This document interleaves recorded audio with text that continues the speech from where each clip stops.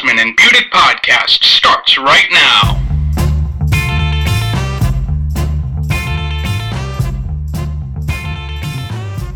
Good evening, everyone. It is the Asman and Budick Show. Jake Asman alongside Dan Budick, taking you until midnight right here on vicradio.org.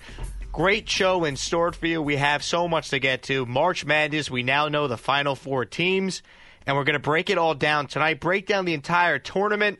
Who's the favorite out of the four teams that are left? But how about that college basketball that we had this weekend? The Elite Eight, it's now in the books. And, Dan, as you know, this is where it really gets fun. Starting next week, you get the Final Four games underway in Phoenix. And then a week from tomorrow, it all unfolds. Monday night, national championship game. What two teams will be playing, we'll find out in the coming week. Yeah, and I think the tournament really got exciting in the Sweet 16. We had some thrillers. Florida with just a tremendous win. They lost today to South Carolina, but we had some awesome games in the Sweet 16 and then into this weekend in the Elite Eight, and it sets up a great two games next weekend in Phoenix for the right to play in the national championship game. You got four great teams: UNC, Oregon, Gonzaga, South Carolina. But honestly, UNC, this is their 20th appearance in the tournament, but Oregon hasn't been there since 1939. Gonzaga and South Carolina have never been to the Final Four before. So for three of these teams, they virtually have never been to the Final Four. It's going to be a great weekend. Really exciting. And obviously the matchups, Gonzaga taking on South Carolina, and Oregon and UNC. Very weird looking at the Final Four teams. You have a traditional power in UNC. You just talked about it with South Carolina and Oregon and Gonzaga. Year after year, we hear about how good they're supposed to be, and they don't get it done in the tournament. Well, if they didn't get it done this year, I don't know when they were ever going to get it done, because they had Xavier, an 11 seed, as their matchup in the Elite Eight. They had to get over the hump this year, and they had a dominating performance yesterday, and Mark Few's team is going to the Final Four. And for UNC today, it took every ounce in them to get that win against Kentucky. I mean, Kentucky hit that big three to tie the game, and then they come right down the court, hit that two, and virtually leave, and really left 0.3 seconds on the clock for Kentucky. They had no shot to get a couple of points and force an overtime. So just what an exciting finish to some of these games. But you said it, Gonzaga, will this be the year that we see Gonzaga take home the national title? And even a team like South Carolina, they beat Duke, and everyone thought, wow, Duke losing in the second round. Turns out South Carolina is the real deal. After this win over Florida, so impressive what they've been able to do this tournament. And Frank Martin has his team playing some outstanding basketball. And I remember Frank Martin when he was the coach of K-State. I think he coached Michael Beasley in college. That was when I really started following Kansas State in their program. We know how it worked out for Michael Beasley. But Frank Martin eventually leaves Kansas State. He goes to South Carolina, and he has totally turned that program around. I mean, you had South Carolina and Florida competing in an Elite Eight at Madison Square Garden with Vern Lundquist on the call. I thought he retired from calling SEC games. Instead, the Elite Eight that he gets the call is two SEC teams. Florida's been to a national title game. They've won two of them in a row within the last 10 years. South Carolina, not used to seeing them be in this situation, obviously. They've never been here. And here they are, and Frank Martin deserves so much credit. Especially going up against a team like Florida, a team that had so much momentum going in. I mean, they hit that shot to beat Wisconsin on Thursday night. It seemed like, is Florida this year the team of destiny? And maybe it's South Carolina. Yeah, and they go down and lose a tough one today. They just didn't play well. They couldn't hit those open looks that they were hitting throughout the rest of the tournament, and South Carolina really played a great second half to get that win. And first time in program history, they're going to the Final Four. So South Carolina is in. They'll be taking on, as we just said, Gonzaga. Interesting matchup. That will be, of course, next week. Then you have Oregon and UNC. We touched on UNC before. Out of all the teams that are left, they're probably the overwhelming favorite. However, we've seen it. Can't count on any of these teams. I think Oregon deserves so much credit. They lost arguably their second most important player, their leading shot blocker. He goes down with a torn ACL. They lose him before the Pac-12 title game. And all of a sudden, people aren't picking Oregon. They fell from maybe a 1 seed to a 3 seed, and they had to earn their way to the Final Four, and look what they've been able to do. And now they have a chance to play their way into a national championship game. And I think that's going to be such a great matchup, Oregon and UNC, just with the way these two teams are playing. You mentioned the difficulties and the obstacles Oregon has had to get around just to in the Pac-12 tournament and now into the NCAA tournament, and then with UNC and Roy Williams and the job they've done this year to get back to the Final Four. 20th time, like we said, in school history there. one of the Final Four teams in this tournament. So I think it's going to set up some great games. And then, I think ultimately the national championship game is going to be very exciting. It's exciting, and it's going to be in Phoenix. It's going to be in a great location. Phoenix is a good basketball city. The matchups, 6:09 p.m., just looking it up here, South Carolina and Gonzaga. That will be the first game. That's next Saturday, followed by the 8:49 game. That's Oregon and UNC, all times Eastern, of course.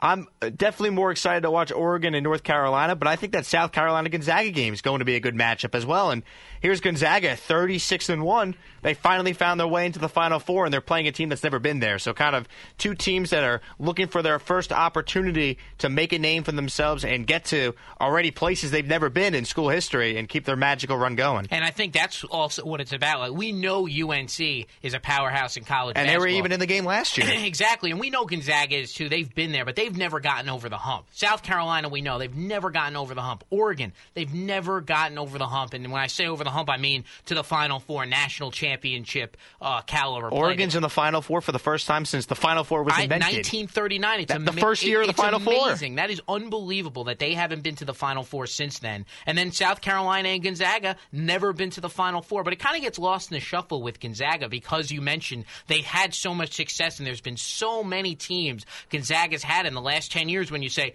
this is the year Gonzaga's going to go to the Final Four, or this is the year Gonzaga's going to win the national championship. Well, we sit here in 2017, and we have a team in Gonzaga that can really probably go on and win the national championship. You're so right about it. Not your normal Final Four. Oregon, definitely not the one we chalked up when this tournament started about 12 days ago. Your bracket's been busted, and it kind of hints at what we have coming up later on in the program. We don't care about your bracket. We'll fill you in a little bit more about that later on in the show. We're going to have a performance from Asman and Budick Show confidant, longtime friend, supporter, Absolutely. Griffin Haas. He'll give you his take. He'll play you a parody song about March Madness, so that's coming up later on in the show. We don't care about your bracket, but if you did fill out a bracket, your bracket got busted because chances are you didn't have South Carolina, Gonzaga, Oregon, and UNC in your Final Four. In fact, 0.003% of people who played ESPN's bracket challenge online who filled out a bracket, those are the amount of people that had it. 0.003%. It is absolutely impossible to predict the Final Four. It really is, because every year you get these upsets you don't expect it. You don't expect these upsets to happen, and these teams find their way into the Final Four. What makes me laugh every year is every year people think they have it. They have it down to a... Oh, my bracket's great. They have it. This is the year I'm going to have a great bracket. I'm going to win it. I'm a bracketologist. It's a great career to go into. Isn't it funny how everyone becomes a bracketologist around even though they don't the watch last week in March? Oh, absolutely. And people think that their bracket's going to win it all, and they have the Sweet 16 down pat, they have the Elite Eight, and they have the Final Four. And like you said, 99.9% of the time, everyone's is wrong, and when we get down to the Final Four, everyone's been busted. If you happen to have South Carolina, Gonzaga, Oregon, and UNC, I want to see your bracket. Is there anyone that has this Final Four? 0.003%. Have the complete Final Four? Have all four teams. I misunderstood. Oh, wow.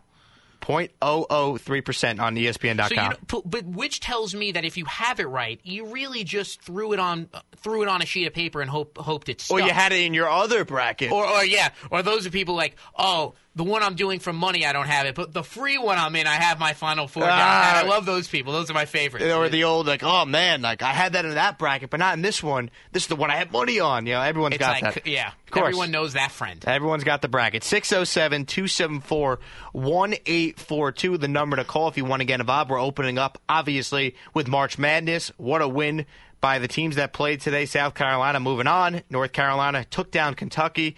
John Calipari, another year he could not get back to that Final Four, and he's going to have to do it all again next year when half his team leaves and a new freshman class comes in. Not easy being John Calipari, and once again, he comes up a little bit short of the Final Four. Yeah, and, for a guy that's been he's such an accomplished coach, and everywhere he's been, and we've spoken about it so many times, UMass, Memphis, and now at Kentucky, he's taken them to championship land. He's put those programs on the map.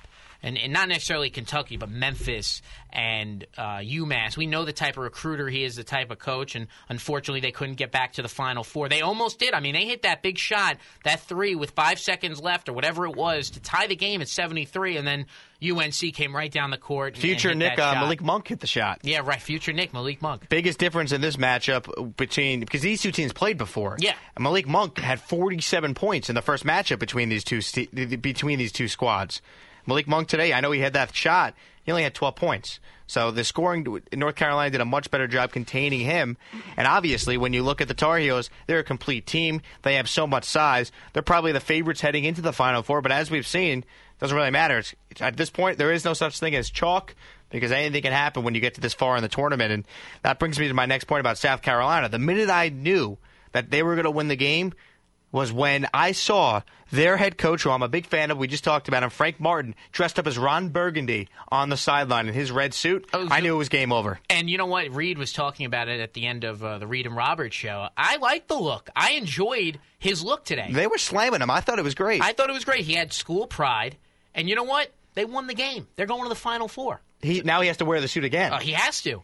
And the thing, and if they win, he's got to wear it again in the national championship game. And if he didn't, if he didn't wear it again and again, I'd be insulted if I'm a Gamecock It's like your lucky underwear when the Mets were going to the World Series. Right. I didn't change it for 3 weeks. Right. You have to be on point. And now that they're into the Final Four, Frank Martin's got to continue the trend. I would be insulted if he wasn't wearing that suit again. I would be as well. And so Frank Martin and the South Carolina Gamecocks, they're moving on. Once again, if you're just joining us, the Final Four is now set. South Carolina and Gonzaga, Oregon and UNC are the matchups. Those games, it all begins next Saturday out in Phoenix. What we're going to do right now on the program, though, is open up the phones. Give us a call, 607-274-1842, if you want to talk about some college basketball. When we come back, we will take your phone calls. We're also going to touch on a little baseball as we're getting closer now 10 to days, opening 9 day. days, right around the corner. So plenty still to do. We'll also touch on the Knicks. I hinted at Malik Monk before. We'll talk about the Knicks. And right now, fourth worst record in the NBA, 11%, a little under 11% chance of landing the first overall pick, about a 33% chance of landing a top 3 pick. So we'll find out with the Knicks. But when we come back, opening up the phone lines once again, 607-274-1842. Asman and Budick Show will be right back after these words. Unflippable, unflappable, unleakable. The Gusbuster is the only umbrella that won't flip inside out, rip, tear, or leak. Capable of withstanding winds over 55 miles per hour. All of our umbrellas are constructed of the finest quality materials and backed by a limited lifetime guarantee.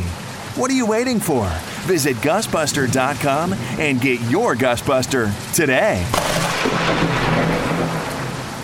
You are listening to the Asman and Budick Show on VIC Radio. Tune in radio and podcast it on ictv.org and iTunes.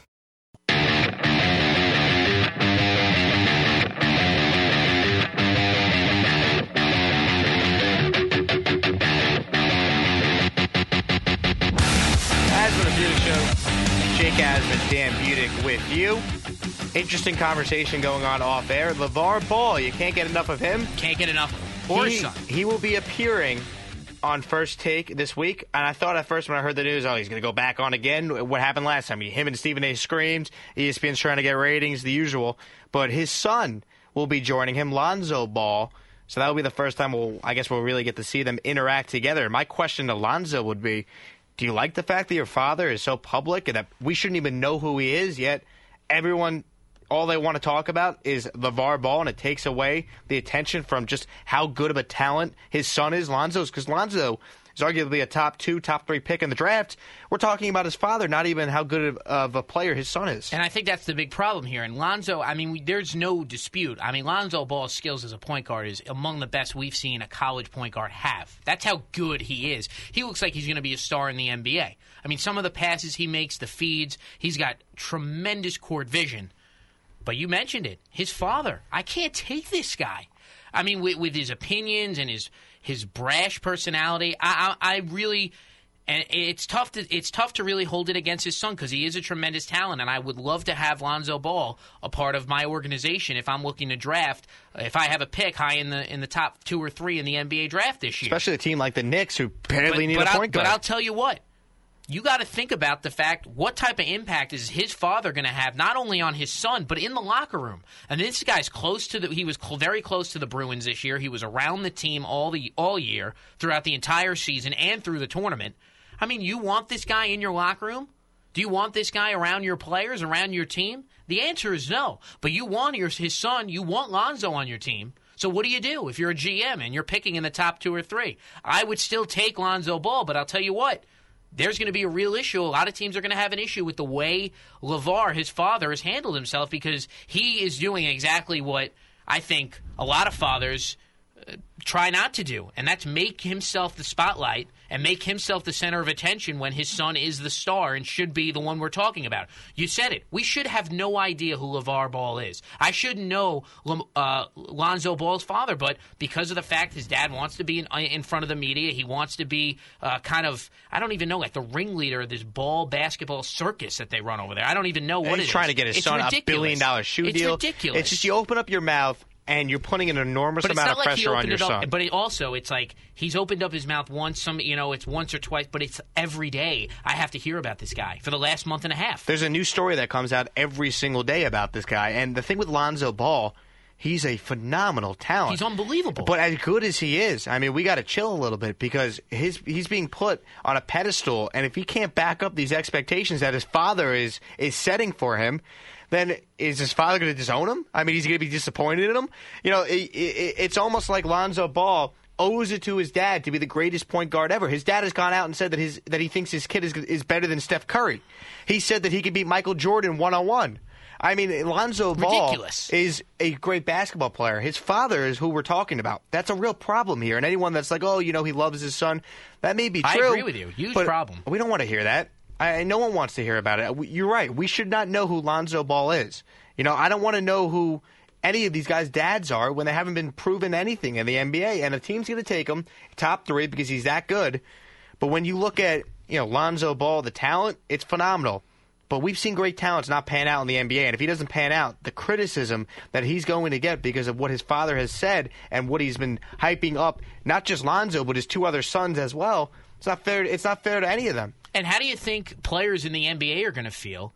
Well, LeBron James is not happy. LeBron James isn't happy based on what LeVar said. But when Lonzo Ball gets drafted, how do you think the teammates are going to like him now that this kid, this 18-year-old kid, comes in and his father's going to be up in arms talking about this, talking about that. If he's not playing enough, if Lonzo's not playing enough early on, you're going to hear about it from LeVar. It's a lot of things a team has to weigh in. You imagine him on the Knicks, you're looking to pick him. He's commenting about Phil Jackson and running the triangle. And listen, the Knicks would love to have a talent like Lonzo Ball. I mean, he makes them a lot better. He looks like he's going to be a star in the NBA. But you said it. The last thing the Knicks need right now is drafting a kid in the top 2 or 3, and his father doesn't shut up. You're absolutely right. You're right. I mean, and it's a real issue, and it's not going to stop. There'll be here right now. There'll be a bunch of other stories that come up between now and when this kid's drafted. It's easy all about his father. And it's easy to be talking up your son when he's dominating at the collegiate level, and he's showing he is far and away the best player in college basketball right now, arguably.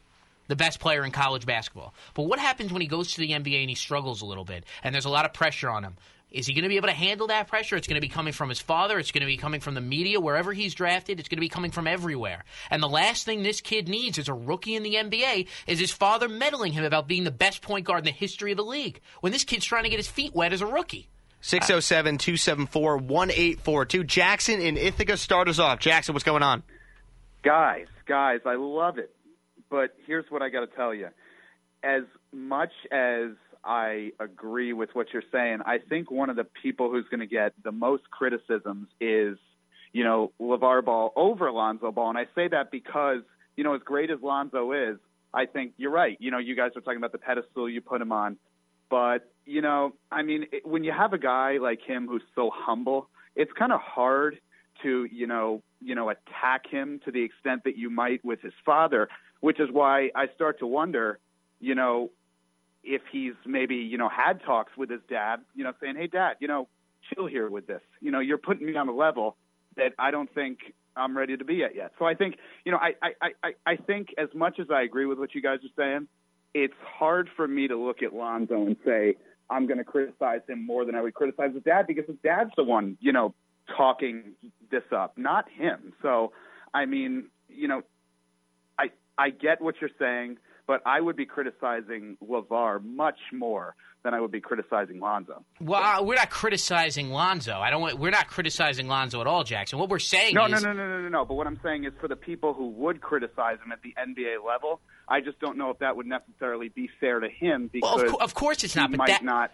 No, you're right. It wouldn't be fair to him, but that's the pressure his father's putting on him. That's the reality of the situation. That's what's going to happen. Well, they're going to poke fun of LeVar Ball while making fun of Lonzo Ball, and I don't think he's going to be a bust. I think he's going to be a very good player. But let's say he struggles early in his career. Which he's not very playing well might happen. Which happens to a lot of rookies.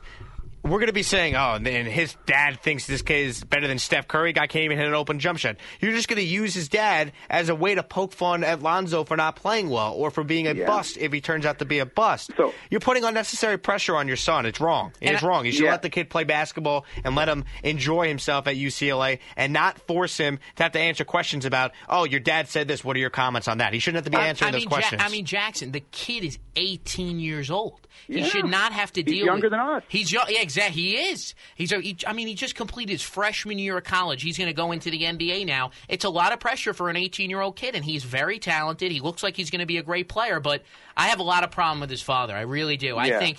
I think if his dad is not careful, when this kid gets to the next level, there's a big jump between the NBA and college, and Division I college. Absolutely. At the level he played in and in the NCAA. There's a big jump. And I'm not saying Lonzo Ball's not going to be a great player. He very well might be a tremendous NBA player, but and Jake kind of just said it, the moment it starts to get tough early on, you're going to hear it. It's going to amp up a little bit more because of what we've seen around LeVar. And I think for LeVar, I mean, listen, you want to talk up your son? Why don't you wait till he makes an NBA All-Star team? Yeah, Why don't you wait a little bit? That's the point. But here's what else I wanted to say. I love the music you guys opened with, but it wasn't as good as the ukulele I heard from the other side of campus. And Dan, I understand that was coming from you. That's right. So I've started to play the ukulele. You picked it up. I've picked it up. Dan, you're a ukulele expert now. You're being heard on the campus. You got everything. I know. I'm learning slowly but surely. I'm learning the ukulele. Jackson, thanks for the call. We appreciate it. But slowly but surely, I'm learning the ukulele. I got it on Wednesday. Went to Ithaca Guitar Works, picked it up, and I'm learning. It's a long process, but it's coming along. One of the cheapest people I know, Dan Budick, spent money on a ukulele. You are listening to Jake Asman and Dan Budick right here on the Asman and Budick Show. Follow the show on Twitter with the handle @AsmanBudickShow. Going on to the Knicks, Jake, you said it before we went to break. The tank continues. A loss yesterday to the Spurs. They play tomorrow. They're back in action tomorrow against the Pistons in Madison Square Garden. And, this Knicks season, again, spiraling downward. But I want to start off a little bit about Phil Jackson because we've spoken on the show. We know everyone knows how big fans we are of Phil Jackson. But what do you think of Phil attending the tremendous, I have to say, statue presentation of Shaquille O'Neal's statue outside the Staples Center in Los Angeles, and he was there instead of doing some collegiate scouting. Now, to me, when I first heard that he was going to be there, I thought, well, if Magic Johnson's there, I don't really have a problem with it because, Magic, great Laker, now the GM, doesn't matter. And then I found out Magic Johnson was not there and sent a video that was played to everyone in attendance explaining, hey, Shaquille, I'm sorry I couldn't make it. I'm currently scouting at Madison Square Garden, the NCAA tournament, or wherever Magic Johnson was scouting. But instead, we had Phil Jackson attend this, and his excuse to going was, well, we got Steve Mills to scout the college games at Madison Square Garden. GM, the real mastermind behind the disaster. Madison Square Garden hosted the Elite Eight in the Sweet 16 this past weekend. South Carolina won 2 games at Madison Square Garden. The Knicks have won 1 game in all of March. So South Carolina won 2 games in 2 days at Madison Square Garden. The Knicks have won in the month of March, just 1 game at Madison Square Garden. But Phil Jackson thinks, hey, I could go out to L.A. I don't need to go scout. But Magic Johnson, he's scouting. Pat Riley, say whatever you want about him. He's a scout. He's always looking for talent. He's always on the road. This goes back to what we've always said about Phil. Do you want to be the GM or do you not? We won't know because he never speaks to the media, and it always feels like Phil's just trying to cut corners and do things his way because he doesn't care, and he knows his owner said it, heck. Oh, no matter what happens, you're going to be able to survive the remaining 2 years of your deal. What's the motive for Phil Jackson to do anything? Well, exactly. There shouldn't be, the motive should be the fact that he is the president of basketball operations for the Knicks and getting paid. How much this year is he getting paid? $12 million a year. $12 million. That should be enough motivation for Phil Jackson to want to work and want to put the time in to make the Knicks a good team again. But it just goes to show you, he was at the great Shaquille O'Neal statue unveiling. He wasn't scouting at Madison Square Garden during the tournament because of the fact he's got better things to do. And that's the bottom line. He's always doing other things, and it's enough of Phil Jackson already. It really is, and it's another thing you could put on the chalkboard of Phil Jackson coming off wrong to New York Knicks fans, not coming off as a hard worker to the city of New York, and to the people that pay a lot of money to see the Knicks put a good team on the court. It's just a shame. Here's the other thing. I don't really care if he's there or not, but it's not a good look when the team is this bad. Well, especially because it's not like you're right. It's not like the team's a 55-win team and he's not there, or the team's going in a unnoticeably right direction and he's not there. There should be more pressure. He should feel more pressure because he's done nothing in his 3.5 years here. This is only a story because he hasn't talked to the press. So anytime and the Knicks have been bad ever since he's been here. Yeah, but you know what? They have a right to criticize him because he's been terrible. We've criticized Phil Jackson a ton on this show, and I think, you know what? I think he should be scouting. I think he should at least make it seem like, even if he's doing nothing and he's just pocketing the $12 million a year, which is what it feels like as a Knicks fan, at least make it seem like you care. He just doesn't care. And it doesn't seem like he does. He doesn't talk to anyone. You don't know what he's thinking. The Knicks are having a horrible year after we were promised a playoff team. They brought in Derrick Rose. They brought in Joakim Noah, who, word came out yesterday, is now going to be suspended for the first 20 games of next season. That's the first good thing Joakim Noah has ever done for the Knicks, missing the first 20 games of next season. Again, the Knicks just continue to be a disaster, and this season has this season, one of the weirdest seasons in Knicks history. And really. Now it's the second time in 3 years we're sitting here hoping that the Knicks lose just so they can get a better draft pick. It worked last time, I get it, with Porzingis, but they were planning on blowing it up. Once Melo got hurt and they traded JR and Iman, you knew it was a tank. This team was supposed to be good. We were sold that, best case scenario, team. Eastern Conference Finals, folks. We were sold at the minimum this team was going to be a playoff team. Not only are they not going to be a playoff team, but if the season ended today, the Knicks have the 4th worst record in the National Basketball Association. They have a 33.7% chance at landing a top 3 pick, and more importantly, a 10.7% chance at landing a first pick, the first pick overall, which begs the question, if you're Phil Jackson and you're the Knicks and you have that top 3 pick, what's your priority? Who are you taking? Well, Phil better get this one right. He got Porzingis right. Has to nail this one. Otherwise, the Knicks are really screwed. Well, yeah, and the Knicks aren't in a much better situation than they were 2 years ago. The only thing they have to hold their hat on is the fact that they have Kristaps Porzingis. But besides that, what are the Knicks? What has Phil Jackson brought here to the city of New York? And, it's tough. We keep shining the light on Phil, but, he created this. This is his team. He is the general manager, and I know by term, but he's the president of basketball operations for the Knicks. It's on him. And you're right. We were sold a playoff team this year. We were told, you know what, guys? We're going to have a team to compete in the East. We're going to have a team that at worst is going to be a 7th or 8th seed and give us some exciting moments this year in 2016, 2017 for the Knicks. And it has been a disaster.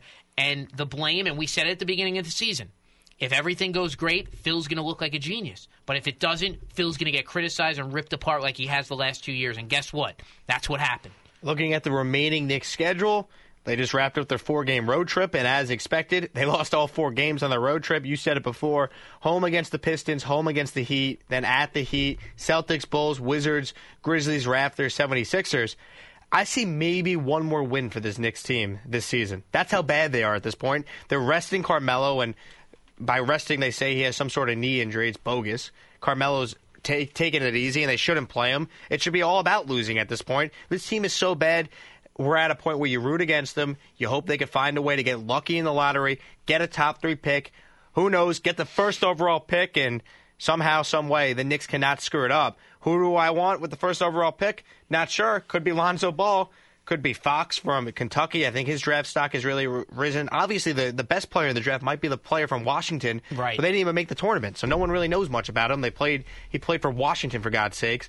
There's going to be a lot of good players in this draft, though. That's the one thing that the Knicks have going for them. This draft is deep, and even if they finish with the 4th pick, I'm not going to freak out like I did last time because, hey, they got Porzingis with the 4th pick last time, but just so disappointing that this is now the second time in 3 years we're sitting here hoping our basketball team loses games so they can get a better draft pick. It just feels dirty doing it, but that's the NBA for you, folks. And it feels dirty because of the fact that this is becoming a regular occurrence here with the Knicks over the last couple of years. It's, well, are we going to finish last, or are we going to finish with the worst record possible and get the better percentage of getting a top 3 pick and that first overall pick? I mean, you don't want to be in this position as a fan. Come on, you want to be winning. You know, on March 26th, you want to be saying, you want to be looking forward to the playoffs. You want to be looking forward to what, April, May, and June have in store for a team. And I know, we look at the NBA and there's only 2 teams that are going to appear in the finals this year, and it's going to be the Golden State Warriors and the Cleveland Cavaliers. But at the same time, and we've known that since September. You want to have something to hang your hat on if you're a Knicks fan. And it's a joke that Phil Jackson, it just continues, and I use the statue with the ceremony with Shaq's statue as kind of like an example that Phil just continues to show that his priority, his number one priority, I should say, is not the Knicks. Well, and I have a problem with that. As long as Phil Jackson is Phil Jackson, he's clearly going to be here for the final 2 years of his contract, which is asinine, because if it was anyone else, he'd be fired a long time ago. He would have been fired at the end of last year. We're going on to 3 years of this, and the Knicks have been bad, more bad, and awful. There's been no good in Phil Jackson's tenure since he's been here. And now we're going to see him rehauling the roster for the second time. 2 years ago, he stripped apart the roster, and we saw a new how many times is Phil Jackson, throughout the course of this 5-year deal, going to get a chance to redo the Knicks? I mean, come on. We bought it once, we bought it twice, but we're on a third time already, Phil. And it's enough already. He's going to redo the Knicks because he has no choice. Well, no, but I'm just saying it shouldn't be him now. In my opinion, going forward, no, we've seen enough from Phil Jackson where if his name was not Phil Jackson, he would not be the GM of the Knicks anymore. It frustrates me because it starts from the top, and it starts from the worst owner in sports, James Dolan. Because James Dolan wants to spite his own fan base by being like, well, you guys said you didn't want me to meddle. I'm not going to meddle. I'm going to let Phil handle this. And when he was on with Michael Kay asked him, I think it was actually Don LaGreca who asked him the question, what do you say to your fans that are so disappointed with this Knicks season? James Dolan's response, ask Phil. Ask Phil. Phil won't talk to anyone. So you know what we're going to do? We're going to criticize Phil Jackson. We're going to criticize you, James Dolan, because as 2 passionate Knicks fans, and I speak, I think, for all Knicks fans when I say this, we deserve better than this garbage. It's enough of the losing basketball. The Knicks have had one good year since the year 2000, the year they won 54 games. And that was already 4 years ago. It's a joke. And you know what? The Knicks fans are some of those passionate fans in sports. They really are. They go to the Garden every single night. That place is sold out. If they were in the tickets are still so expensive. They are still so expensive. If they were playing anywhere else in any other state, no one would go to the games. They wouldn't get anyone in the door. But because they play in New York, because they're the Knicks, because they play at the Garden, it's a sell for people to come into the building. And Dolan's making all this money from everyone coming to the Garden and all the beautiful renovations that were done and the skyrocketed price of admission and the skyrocketed refreshments, which is a joke, and he could charge whatever he wants for that, but the product on the court stinks, and that's the problem here with the Knicks. It's been too long of the product on the court not being the number one priority. Well, it's about time that the product on the court becomes a priority for James Dolan, because you know what? It's a shame. He gets the easy way out because fans go to the Garden no matter what. The Knicks are still the most valuable franchise in the NBA, and until it affects... Despite their owner. Until the Knicks being bad affects the bottom line, James Dolan doesn't care. Well, that's what I'm saying. And that's what's sad. Well, that's what brings me to my next point. Knicks fans, don't show up. Don't go to the Garden. Don't pay for the tickets. Don't pay for the price of admission. If you don't like what's going on in the front office and on the court, don't go. Don't go. They shouldn't go. Don't go, because that might be the only way to get Phil out of here and to get someone that can really take the Knicks to the next level, or not to the next level, to a level. That might be what needs to happen, because until that happens, I'll tell you what, and we were reassured on the Michael Kay show about 7 weeks ago about it, there's no way Phil Jackson is getting fired, and that is a mistake right there by James Dolan. But you said it, James Dolan, when he was asked, what do you tell the Knicks fans? Ask Phil. It's a joke. I'd love to ask him, but he doesn't answer. He doesn't answer any questions. Instead, he's at Shaquille O'Neal's statue unveiling, and he's not at Madison Square Garden scouting out the Elite Eight and the Sweet 16. Would be nice. It would be nice. And the thing with the Knicks, we'll cover this right now before we go to break. If Phil Jackson is going to be the GM, then what do they have to do this offseason? We know Derrick Rose is likely gone. They have his cap room. You're not getting a great free agent to come here. You still have Carmelo Anthony and his no-trade clause on your roster. How does that situation unfold? What happens with Joakim Noah now and his terrible contract? Are they just stuck with him? Can they cut him? Can they, God forbid, trade him? What do you do with him? And obviously, that pick that we were just discussing before, who are the Knicks going to take if they get a top 3 pick or a top 4 pick again, like they did 2 years ago?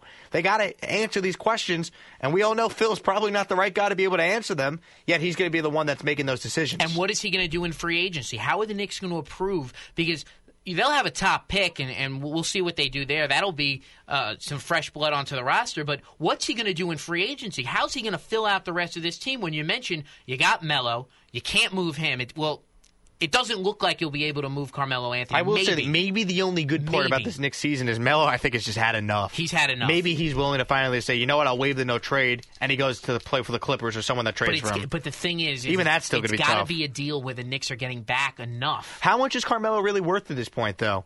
He's now, fair or not, he's now been a part of a Knicks team. Nothing? No, but I think it maybe at this point is more of an addition by subtraction. You get Melo out of here, and you go full rebuild in the sense that you no longer have an aging superstar on your roster. It's all about Porzingis and Herman Gomez and whoever else you're going to draft with that top pick this year in June. It's so disappointing. I don't want to just get a second-round pick for Melo. Well, the real issue is that they have wasted arguably their top 5 player in their franchise. When you look at Melo's career, he'll go down as a top 5 Knick of all time. He has the numbers. Look at what he's been able to do. He's been an all-star every year he's been with the Knicks.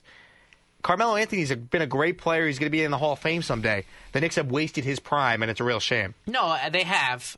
I'm just thinking as far as trading him is concerned, it's just so tough to find the right partner. You're not getting equal value anymore. But maybe in the offseason you could find a trade value. So basically, looking at next year's roster, you look at Porzingis, he'll be there. You look at Noah, minus the first 20 games because of the suspension and his garbage contract, he'll be there. And Melo, as of right now, will be there. Outside of that, where are you filling out? How are you filling out the rest of this roster? And they'll have the first-round pick they have on the roster. Well, Steph Curry is a free agent. Right. So I'm sure he's headed east. Phil's got the rings. Oh, right. Phil's got the rings. Meanwhile, he couldn't get Greg Monroe 2 years ago to sign with the Knicks. He couldn't get a meeting with Kevin Durant. And it was in the Hamptons. Kevin Durant, that's my favorite thing about the whole Durant saga. All we heard was, maybe the Knicks will be able to get a meeting now that they have Derrick Rose. Kevin Durant met with teams in the Hamptons, and they couldn't even get a meeting. I mean, the Knicks are such a disgrace, man. It really is so upsetting. And it is, and it shouldn't be Phil Jackson now making these moves. And I just want to know what's going through his head, because it really frustrates me that he makes himself so unavailable to the media. If you look at New York sports, the successful general managers in this town are all open to the media. They are. And they have an open dialogue with the media. And they have an open dialogue with the media. Brian Cashman, for years. Sandy Alderson, open with the media. Jerry Reese, open with the media. Even Mike McCagnon, who's a little dry, he's relatively open with the media.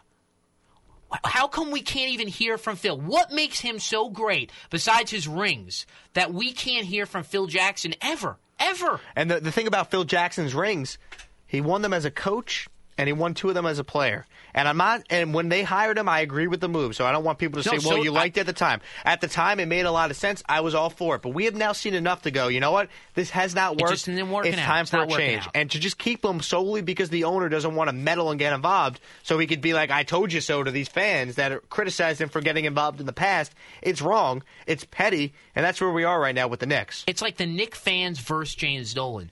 We all want the same thing. We all want to see the Knicks good again. And every time I hear from James Dolan, I feel like his priority is not the Knicks being a good team. I feel like he doesn't want it enough. Even listening to him on with Michael Kay and Don LaGreca, it just doesn't feel like he has the fire to make this a priority. And his number one priority is not making the Knicks a playoff team. We've seen this for a number of years now. And when the Knicks were good, and when the Knicks had that great season and went to the playoffs, went to the second round, what did he do? It fell apart shortly after. They got Grunwald out of there. They brought in Mills. It's been a nightmare. I'll wrap up the Knicks talk with this, Dan. I'll say it before. I said it before. I'll say it again. Wins at Madison Square Garden in the month of March. South Carolina 2. The New York Knicks 1. The Gamecocks are going to the Final Four. The Knicks are hoping they lose games so they can maybe get a lottery pick. I feel bad for Jeff Hornacek. I do too, but I feel like part of the issue with Jeff Hornacek is that Phil Jackson's always over his shoulder. You're the right. players don't respect Hornacek because they know Phil's really the one that's calling the shots. And if Phil's really wants to call the shots, he should be on the sideline. Jeff Hornacek should not be fired. On the courtside. I don't think he will be. I don't think that Phil's going to fire yet another coach. But I'll tell you what, if I'm James Dolan, if Phil goes to me and says, I want to fire Jeff Hornacek, James Dolan needs to man up and say, Phil, if you fire Jeff Hornacek, you're going to be the coach.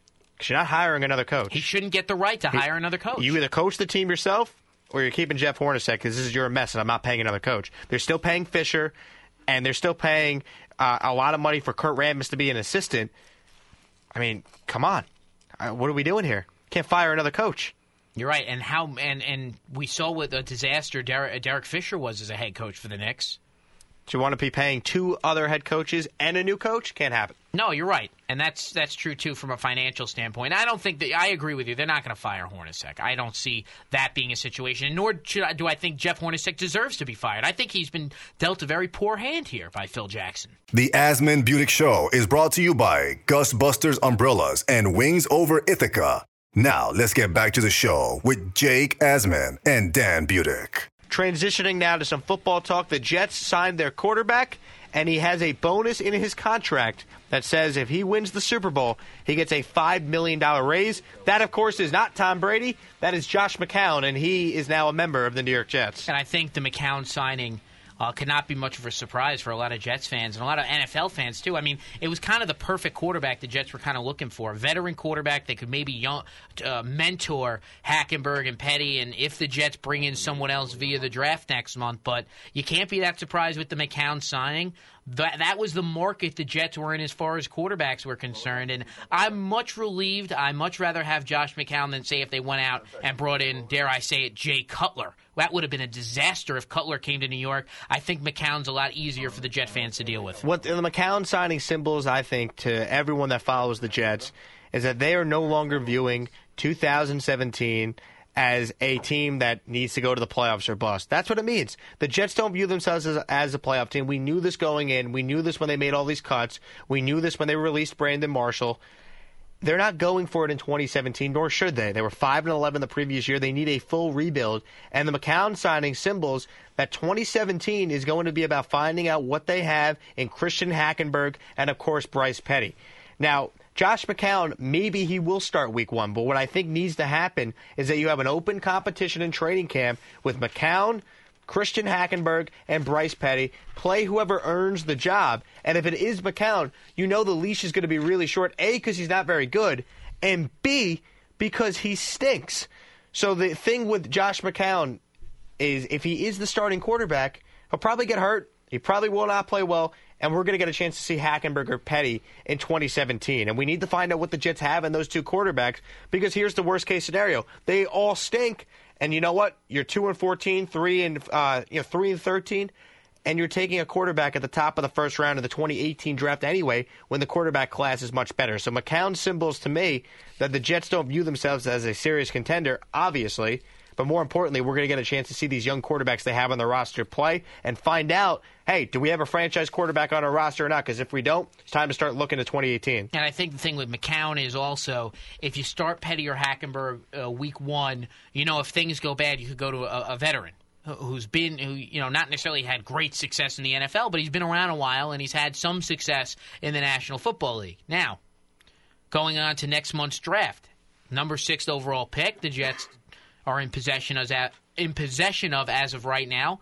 Will they draft Trubisky or will they draft Watson? Will they go quarterback in next month's draft and add to that quarterback competition and make it a 4-man thing and then maybe look to trade a Petty at some point? Now, the real issue for the Jets is if they do decide to take a quarterback at 6, Petty's obviously a goner, but then you have Hackenberg, a quarterback that you would invest the 6th overall pick in, and McCown. McCown at that point is your spot starter. He's going to be your mentor, the backup, the whole thing.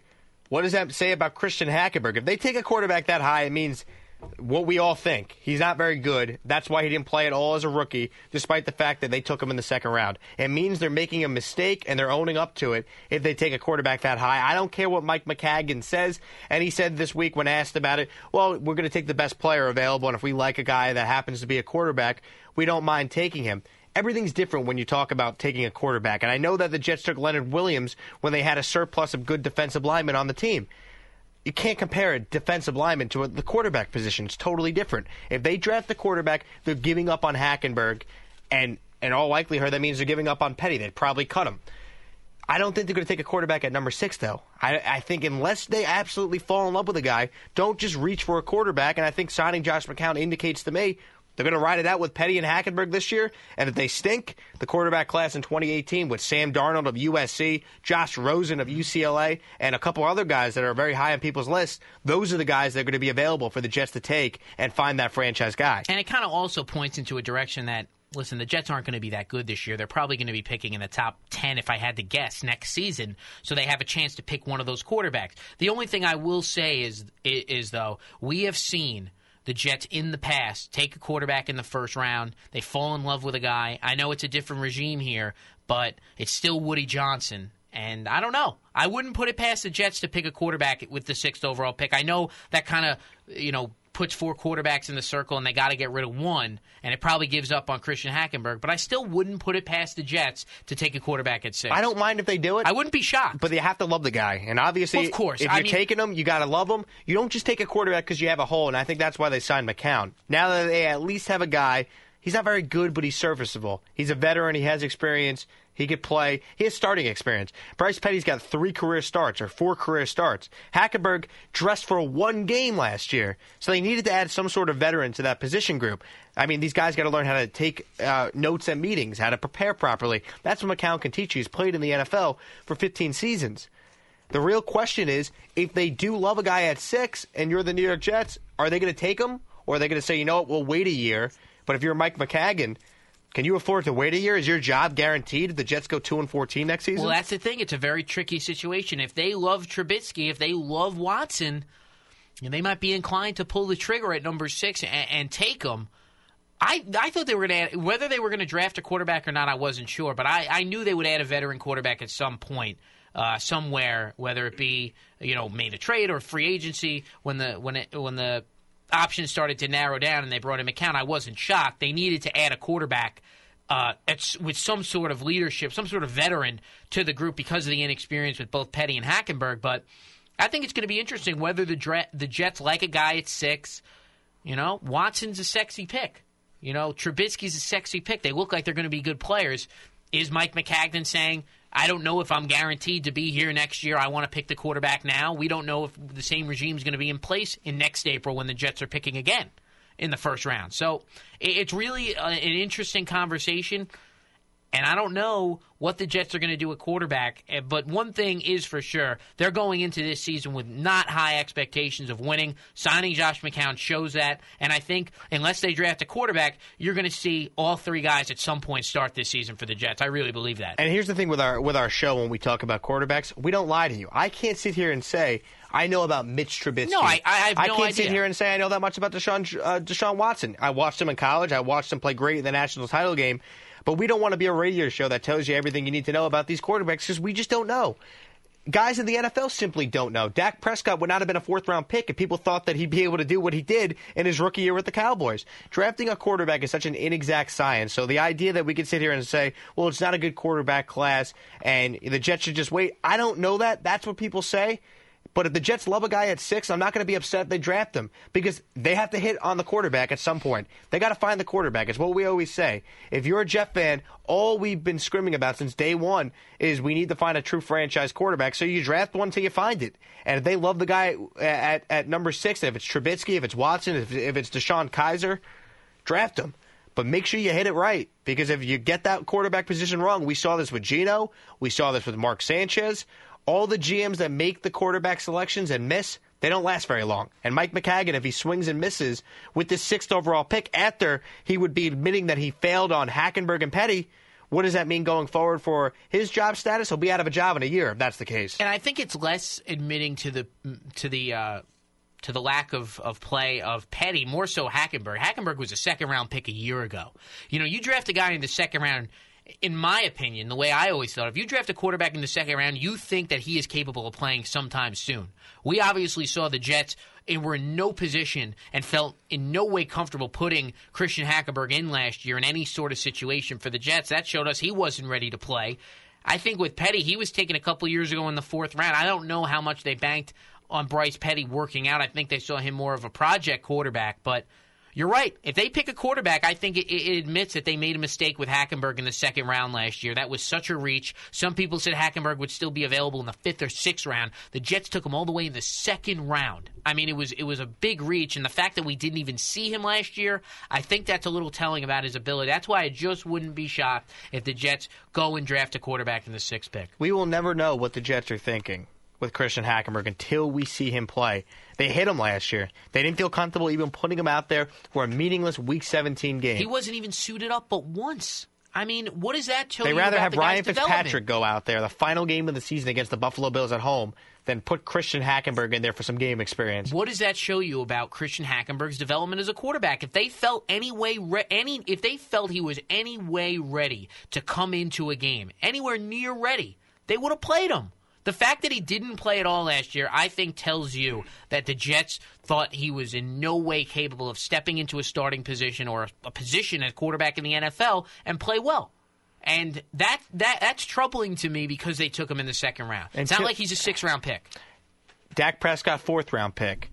You know, Russell Wilson, a third-round pick. All these guys played right away. Christian Hackenberg, taken in the second round, did not play. I mean, the Jets have taken two quarterbacks in the second round since 2013. One's Geno Smith and one's Christian Hackenberg. Both guys, I mean, we haven't seen all of Hackenberg, but Geno Smith didn't pan out. But don't worry, Geno Smith is now on the Giants. He's not moving far. The Asman and Budick Show is presented by Wings Over Ithaca and Gusbuster Umbrellas. For those who weren't maybe listening to the show at the top of the hour, top of last hour, we talked about how you, Dan, decided to buy a ukulele. I did. You purchased a ukulele. You're not known to be a big spender, but for whatever reason, you decided to buy a ukulele. First, before we play the parody song that was used with your ukulele, let's talk about why you decided to buy a ukulele in the first place. Well, I said earlier in the show, and those of you who are listening, I bought a ukulele. I decided to invest in an instrument. I want to learn how to play. I'm eager to learn. And one of my good friends from back in Syosset, Mike Morano, he's called up to the show a couple times. He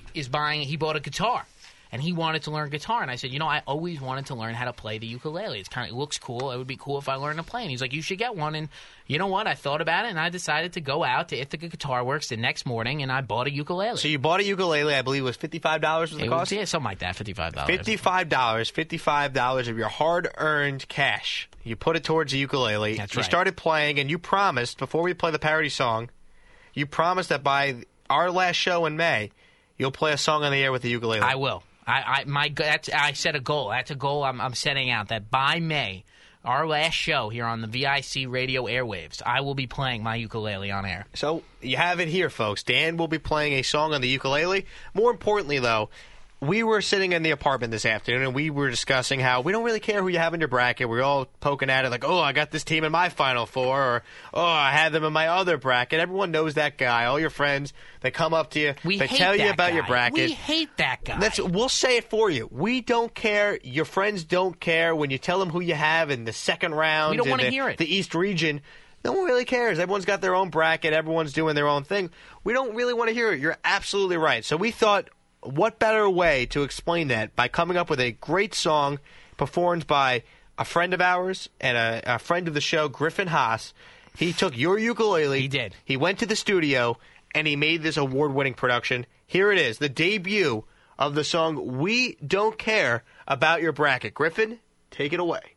Well, you told me your picks without me asking. I might as well put me in my casket. I do not care at all who you got in the big ball. No, don't tell me you've got Troy upsetting Duke. That crap really makes me wanna puke. Don't tell me about Oregon. Now it's time to get gone. If you really wanna make me snore, tell me about your Final Four. No, I don't care. I really don't care. I really don't care.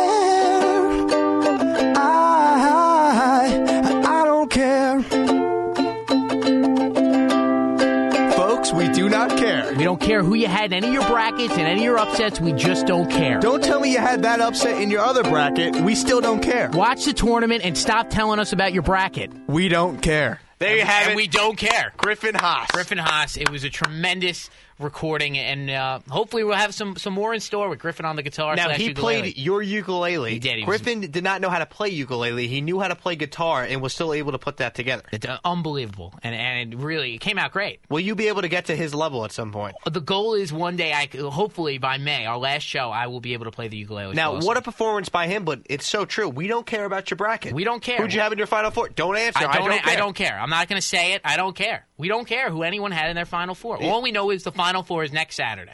It is. And it's set. And we there's don't care 4 teams that are in the Final Four. We learned that tonight. And there's a good chance you didn't have them all in your Final Four. If you had one of them, I don't need to hear, well, I had UNC in my other bracket. We don't care. We don't care. We don't care what you had in a bracket that you played for free. The bracket you paid for money, you didn't have it. We don't care about your bracket. So we'll end it on that. The Final Four has been set. Thank you to Griffin Haas for that incredible piece of production. He's a legend. I mean, not everyone could just go into the studio and start ripping tunes on the ukulele. Maybe one day you'll be at that level. Maybe one day. And that's the goal. By our last show, I will come in and play the ukulele here in the beautiful VIC studio. He's Dan Budick. I'm Jake Asman. This has been the Asman and Budick Show. We'll be back next week here in the Frozen Tundra. Up next, more great music here on VIC Radio. Thanks for listening to the Asman and Budick Show. To keep up with the guys, like us on Facebook and follow us on Twitter with the handle @AsmanBudick Show.